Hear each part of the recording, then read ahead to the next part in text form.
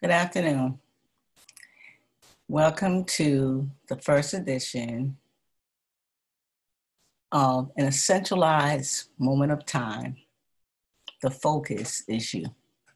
My name is Karen Wright Chisholm, and I will be your facilitator doing this series of videos to encourage the mind,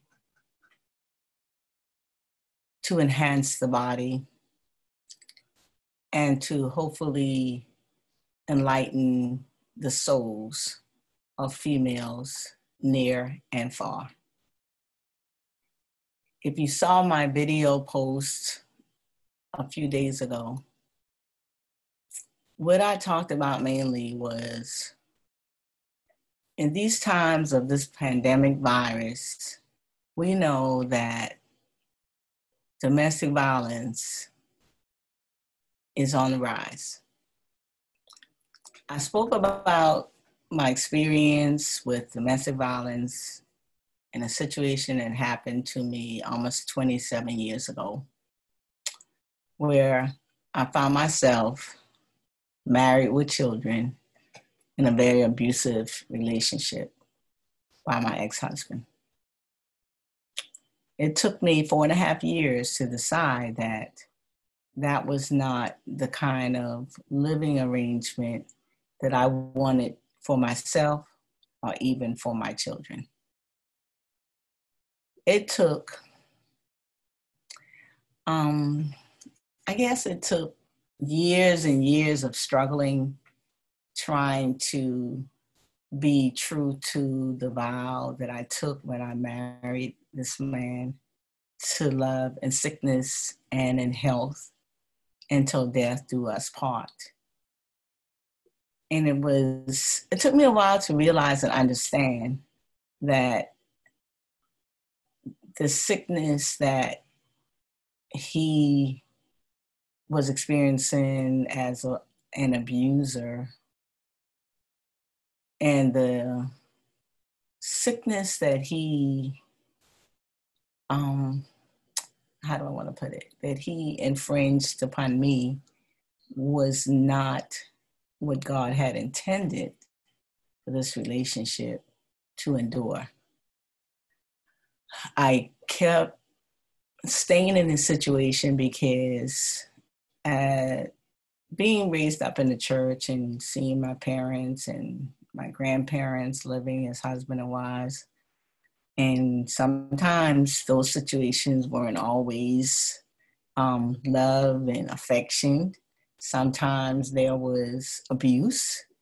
Living and growing up in a community where my peers and my community, the children in the community, it seems like all the houses were experiencing some type of domestic dispute that we didn't realize at the time that it was domestic violence. Really, we saw things happening in the community that we, as children, we thought it was Friday Night Live, or we thought it was just, the daddies and the husbands would work all week and come home on Fridays and they would celebrate because I guess they figured they had worked hard all week and Friday was the day for them to just let things go, indulge in alcohol, play cards, do whatever it was they did on Friday evenings and just get intoxicated.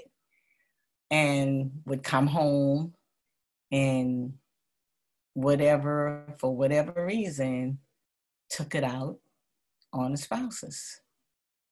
I remember so vividly many nights that we would sit on the porch after, started getting dark, and I had a big family, so we was always outside and always doing things. And sometimes we would be asleep and we would hear the sirens coming through the street And before we knew it, we realized that somebody across the street had had a fight, and the husband was beating the wife, or the wife was beating the husband, and it resulted in an injury where the EMS had to come and patch him up.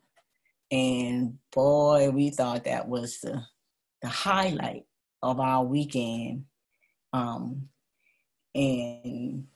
seems like every weekend it was a different family situation. Not saying that it didn't happen in my family, because Lord knows it did.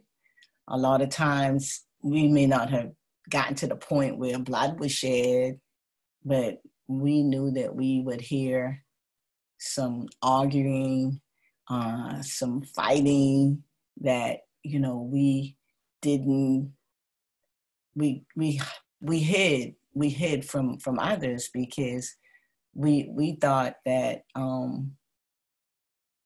it was normal for things like that to happen in the family. And because we saw it so much in the community, in our homes, every home wasn't perfect. We just thought that was a normancy, because we thought it was okay that mommy and daddy got into an argument and they fuss, and sometimes they fight. But then when it was all over, they were in love again. At least that's what we thought. So when we experience those kind of situations growing up, we think that it's normal. So when I found myself as an adult getting involved in relationships, and the first time that my husband at the time put his hands on me, I was like, whoa. I was like totally in shock. And I found myself, really trying to protect my face and myself from him, because he was a little abbreviated, intoxicated. And I'm like, just let me get away from him. Once he comes down off of this, he'll be okay. And we knew that it would be, oh, I'm sorry. I didn't mean to do it to you. It won't happen again. How many times did I hear it wouldn't happen again? I found myself in situations where I would end up in an argument for whatever reason. Sometimes it wasn't even anything that I did. He would come home in a rage, or he would just pick a fight about something that, because he wanted to fight. And I would try to just calm him down in hopes that he would, fall asleep finally. And once he fell asleep, I knew that it was over, because once he woke up the next morning, he was fine. I'm not sure what it was that caused him to feel like he had to drink or whatever he was doing at the time. It took me years to realize that it was not only alcohol that influenced him, but drugs.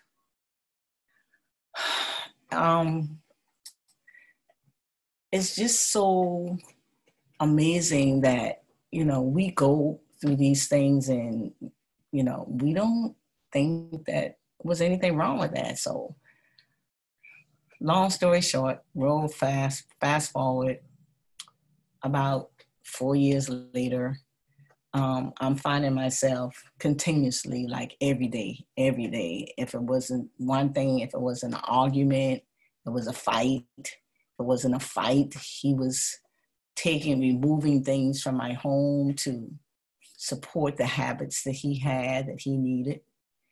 He would sell things. He would try to I would work, and he would demand my paycheck when I got home. And make it like, give it to me, you don't give it to me. And then that was a fight. So I give in.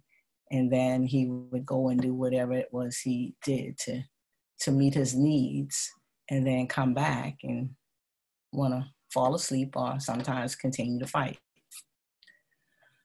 I kept praying to God that please just let him go to sleep, because I didn't want to have to deal with what he was bringing home. I almost dreaded Friday evenings because I knew that would be a time where he would start to act out. The amazing thing about this is that I never really told this story. The details and depths of it, I don't think that when I was experiencing it, not a lot of my family members knew about it. I think, when it got to a certain point in my life where I was close in proximity with my brothers, that they started to know some of what was going on, because whenever he would come home and be intoxicated and high or whatever he was and try and start a fight, I would grab my kids and I would flee to my brother's house that lived a few blocks around the corner. It started getting to the point that these instances were more than I could bear. If it wasn't my brother's house, it was my cousin's house, and found ourselves not sleeping in the house at night because I'm afraid for them, and not knowing how he was going to come home and how he would act, and praying that he would not take it out on the children and hurt the children. So I felt the need to protect them from their own father. So I would take some of the breath of what he was dishing out just to protect them. Fast forward, I don't know what it was that, we had lived in so many different places, because it seemed like every time we lived in a neighborhood, got used to the neighborhood, things would happen and I'd find myself moving, or he would take so much out of me that we didn't have the money to pay the rent or whatever, and we'd be forced to move to another location. So went on for a while. I'm like, wow, if this is normal, and just like I said, I didn't think anything any different, because this was what I had experienced so much in my childhood, that there was always a family fighting. But the one thing about it is I never saw them split. It was those wives were there and staying there years after years, years after years. I never saw them at the point where they were separating, until my dad decided that, I remember, I guess I was in about 13 years old, I guess it was. And I do remember vaguely that after a while, my dad wasn't coming back home all the time, that he was not coming home. And so nobody ever sat down and talked to us about the fact that he had left and situated another life. So, okay, I'm 13 years old in the 8th grade. And I do remember vaguely, it's just so ironic that those thoughts are recollections of my childhood, for some reason, are not present in the forethought. I don't know if it's something that I blocked out because I really did not want to remember it. But I do remember one evening, And I just like I said, I think I was in about the 8th grade, and my dad and my mom and my sister, one of my sisters, and my 3 brothers were the only ones still left at home. And he came into the dining room and he says, sat us at the table. Those are the only ones I remember. It could have been the rest of my sisters may have been there, but I just don't really remember who. I do remember the 5 of us being there. And he says that he was going to be moving out, and anyone, if we wanted to go with him, we could go with him. We wanted to stay with my mom, we could stay with my mom. So fast forward, all 5 of us decided that we were going to stay with mom. And so that's where we were. And then the next thing I remember is that he was married and he was no longer coming home. So I look at into my adulthood when I got to that point where I saw things happening, and I'm like, always taught in church and always remember and hearing things or reading stuff that people just didn't get divorced. They just didn't stop being married for any reason. I saw these families living together through fights, through brawls, through sickness, through health, and they never divorced. And I'm like, so what happened here? But anyway, I was like, just really kind of, I guess I must have been really abused at that point to not understanding that marriage was supposed to be a unity of 2 people that become one. Those are the vows that we take. And we stand before God, and it says in sickness and in health until death do us part. And so growing up in the church, I was afraid not to abide by what the word said. So I felt like I had to do whatever it took for me to keep this relationship in solemnity of a marriage as long as I could. And Lord knows I tried. It took me 4.5 years, I guess, of daily just abuse of some type or outright verbal abuse, physical abuse, just intimidation, moving because of something crazy that he did and not taking care of a bill, not taking care of the house, or just abusing things that were not helping us as a family. So I'll never forget the day. It was August 1st, 1981. I laid awake in bed after I had already just gotten up to take him to work down the street. Came back, laid back down in the bed. And I must have fallen back asleep. And all of a sudden, something came across my spirit. And I said, it was God. It was God, because he spoke to me and he said, this is your day. You got to get out of there. Get out of there. And I remember, whew,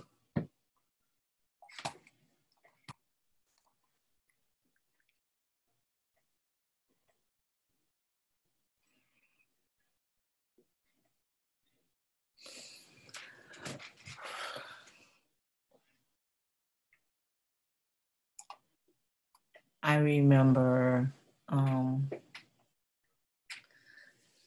picking up the telephone and calling my brothers and telling them, I'm gonna need you guys to come and help me move. I called the U-Haul truck, and person that the landlord that I had, I called him, and I explained the situation to him, that I was needing to terminate the contract and move. He was very understanding, so took care of that. Called the electric company, the water company, the phone company, and everyone, and made sure that all the services were terminated. And it was maybe about 8:30 in the morning when I started doing that. And I knew that he was going to be getting off work at 3 o'clock. So I had little time to do what I needed to do, because I knew that if I didn't do it while he wasn't there, that he was not going to allow me to leave him alive. So I felt that within the hours that I had before he was scheduled to get off work, I had to pack up, move a house, and get out of there before he came home. My sister-in-law was living in Charleston at the time, and she came and she helped me. They lived around the corner. She came along with my two younger brothers, and we packed up a house full of furniture, and we were there about 30 minutes, I think it was, before it was time for him to get off. And all I could remember is that I just walked through this empty house, and I went into the bedroom, and I left in the closet his clothes, and whatever it is he had that belonged to him, I left in the house. I made one more phone call, and I called his sister, and I said to her, somebody needs to be available to pick your brother up when he gets off work, because he's not going to have any place to go. And I just left it at that. And as I walked away from that house, I felt a release of almost 5 years of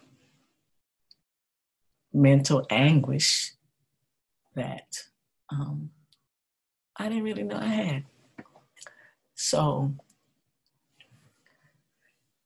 fast forward, once he got home and realized that we weren't there, he started to call.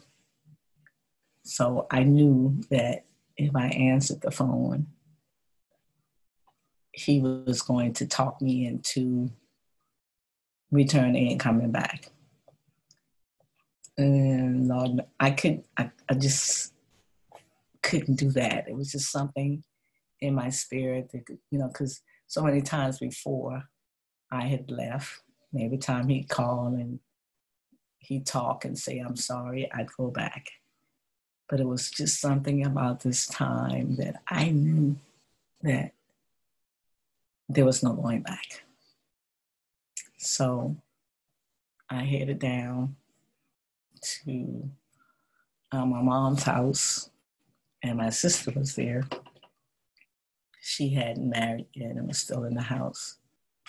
And went there and explained to her what was going on. And my children and I stayed there. About the next day, I could hear him at the front door demanding that I come out. And my sister forcefully telling him that she doesn't want to see you, so go away. He came back every day for 2 weeks. And every day for 2 weeks, she told him the same thing. She doesn't want to see you. Leave. Finally, I guess, after not talking to him or having any contact with him for the 2 weeks,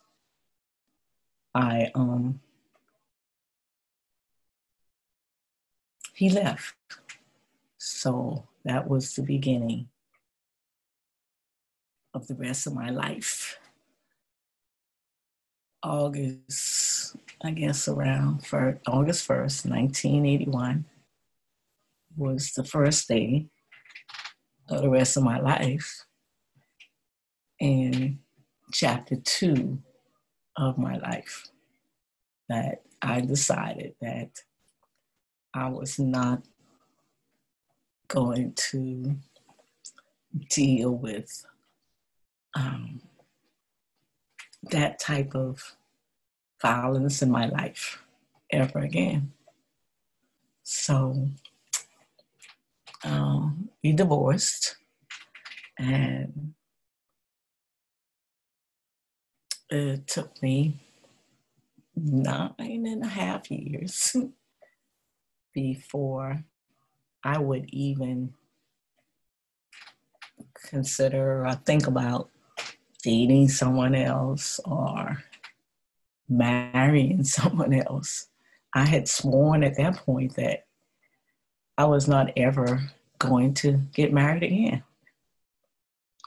But I guess God had another plan for my life. So today I find myself happily married. July of this year will be 30 years. And to a man that I met when I was coming out of probably one of the worst times of my life. But that just goes to prove to me that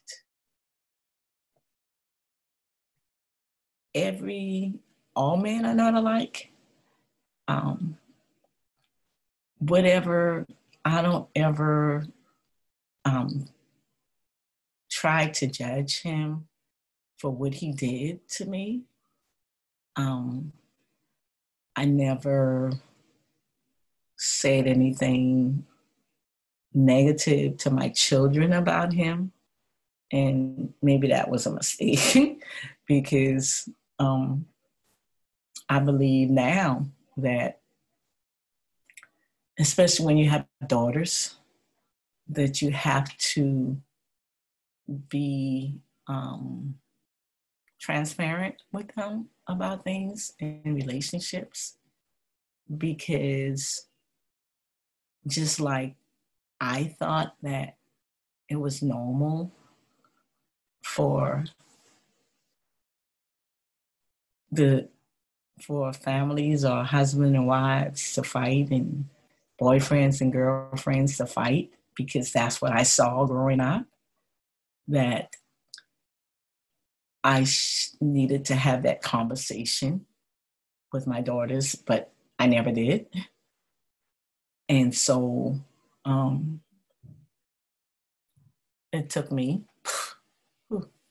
almost 27 years to tell a story about my domestic violence in the home. And it was my hope and my prayer that that story would help somebody to heal. You know, we grew up thinking that we couldn't tell stories like that because we are ashamed that people will look at us differently. But I found out that whenever I started telling my story, there was always somebody else that said, your story is my story. But we got to have the courage, the confidence to be able to tell it. Not only does it help me to heal, but it helps others to heal. And so, you know, I think about the story, that song that says, you don't know my story. Say, you don't know the things that God has brought me through.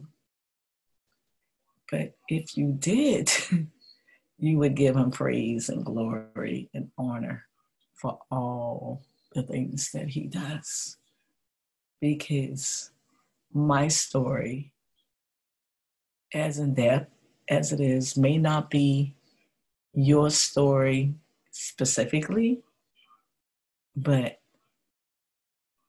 each of us has a story. And that's what this centralized moment in time says to us, that the focus is you. So it's really time. This is the time that I believe that each of us needs to just dig deep in our hearts and our minds and just kind of relinquish or release those things that have kept us prisoners in our own lives for so many years because of fear, because of embarrassment, because of shame, because of what we think people would think about us or say about us. God has laid it upon my heart that it doesn't matter how bad the situation was or what anybody else thinks about you. We have to each just search our hearts, search our minds, get closer to God to understand that God knows everything. And sometimes I heard a pastor say a couple of days ago, it's not that God allows things to happen. It's the fact that sometimes we make decisions to do things and we do them. And before God even realizes what we have done is already done. So God tries to bring us back to that point, to where we were or where we need to be before we sometimes make these crazy decisions that does not do us any good. And I don't know if I said that right, but we have to understand that God gives us discernment of fear. He gives us the discernment to make the right decisions about things. And sometimes we just let our I don't want to say our heart speak for us, or our heart make decisions for us that are not all the time the right decision. Maybe it's not our heart. Maybe it's our mind. Or I'm not sure. I'm not sure. But I know that over these past few weeks, I've had an opportunity to just really sit in silence and meditate on the word. And it helps me to understand better some of the things that I may have heard or was taught in church school and in church, or even just in my home. But until I had the opportunity to actually dwell in silence on a daily basis and get into the word of what it means, and even not even in silence, if I'm listening to some teachings of some pastors and some of the things that I'm learning and understanding about God that I thought I knew, but not really grasping it to that point where it's a different perspective, if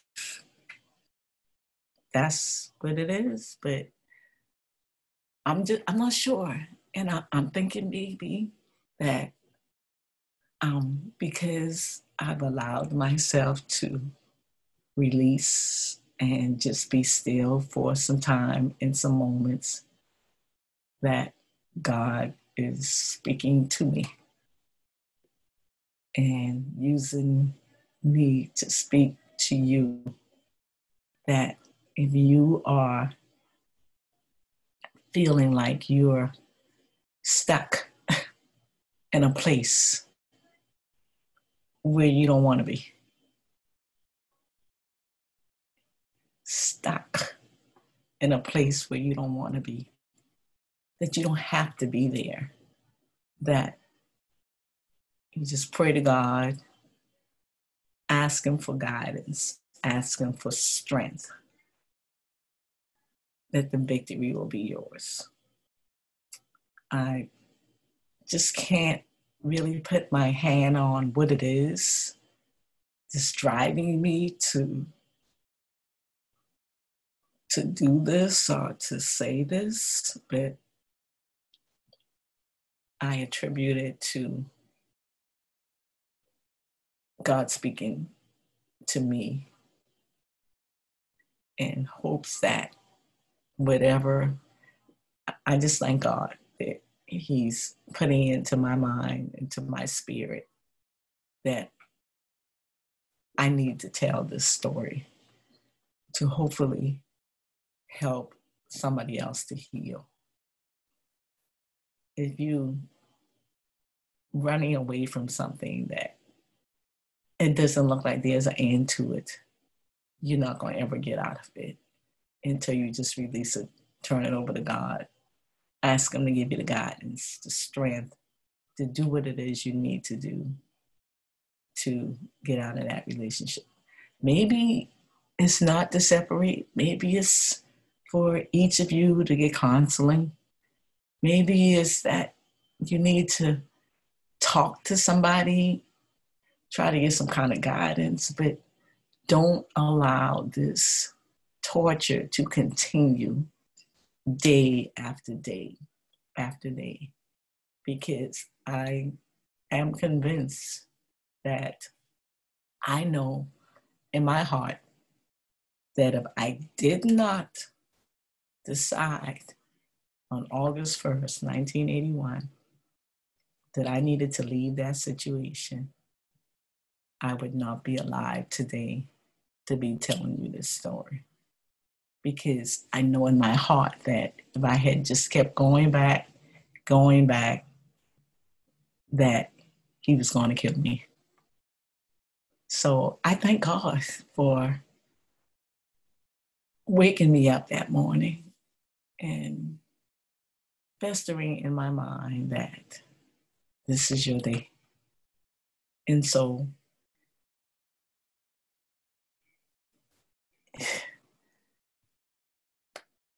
in a centralized moment in time, this centralized moment in time is a pandemic called COVID-19 that has caused everyone to sit down, think about what is happening. And as I said, a centralized moment in time during this pandemic, the focus is you. It's you. It's me. We got to focus on us. The focus is you. So take the time.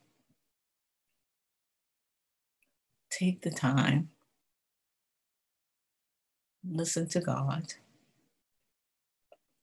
Read the word. Hear the word. And continue to do what thus says the Lord. Because when it's all over, when all said and done, God has promised us a home in his kingdom, where Job declared that the wicked shall cease from troubling, and our tired and weary souls will forever be at rest. This we ask in the mighty and matchless name of Jesus, I pray. Amen.